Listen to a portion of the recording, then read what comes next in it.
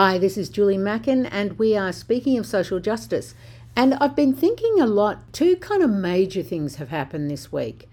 Firstly, the last refugee, the last asylum seeker has left Nauru after Julia Gillard reopened Nauru in 2012, and after it was the scene of so much abuse and humiliation and degradation. It's the scene of a number of deaths, horrific deaths, through neglect, through suicide, through murder, through despair. And certainly it's been the site of literally untold trauma. And I say literally untold trauma because we don't exactly know what has happened there. Occasionally, like a lightning strike on a darkened landscape, the media will, come across information that they can publish, like the Nauru files, like a report myself and Carmen Lawrence and others did in 2016. There are moments where briefly light has been shone on what happened there. What we see in those moments are brutal and obscene and shameful. And unless we have a royal commission into Australia's immigration detention practices and policies, we will never know. Despite funding it, you and I, we will never know what happened there. So last asylum seeker is off the island. We're still giving them $350 million a year because Labor is maintaining the Pacific solution that was begun by John Howard after the Tampa crisis in 2001. So Labor is continuing that. There's very little difference, except that they have said they will give permanent protection to 19,000 asylum seekers. They've actually only managed to give it to 3,000 asylum seekers, despite being in office over 18 months. So there's not much of a rush on there, but for those who have permanent protection, it's fantastic. For the 30,000 who will never get permanent protection, for all of those abused on the island, for all of those who live with the external and internal scarring, they can't hope for justice. They can't hope to have their story told. They can't hope for transparency.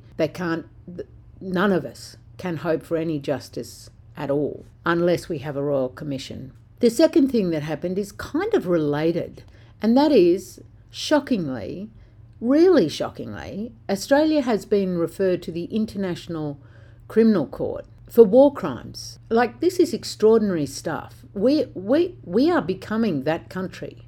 We are becoming that country who does nothing to stop people committing war crimes. You would have heard about the Ben Roberts-Smith stuff, the Burton report, the terrible accusations and allegations of war crimes committed by SAS soldiers, and yet not one single one person has been charged out of all of that.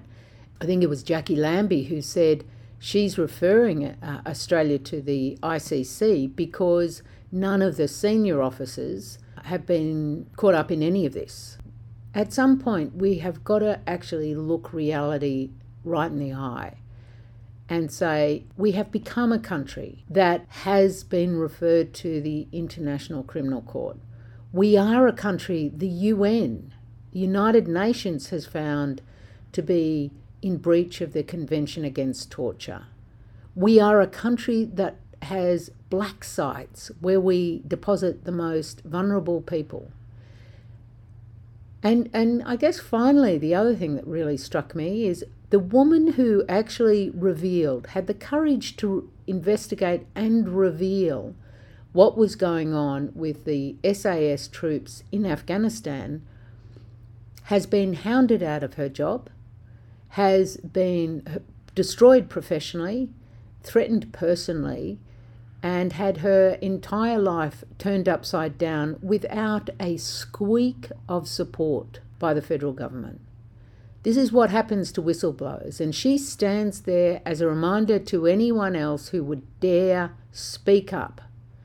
It's time we were deeply concerned about what is happening to our country, because we're becoming that country, and we never used to be.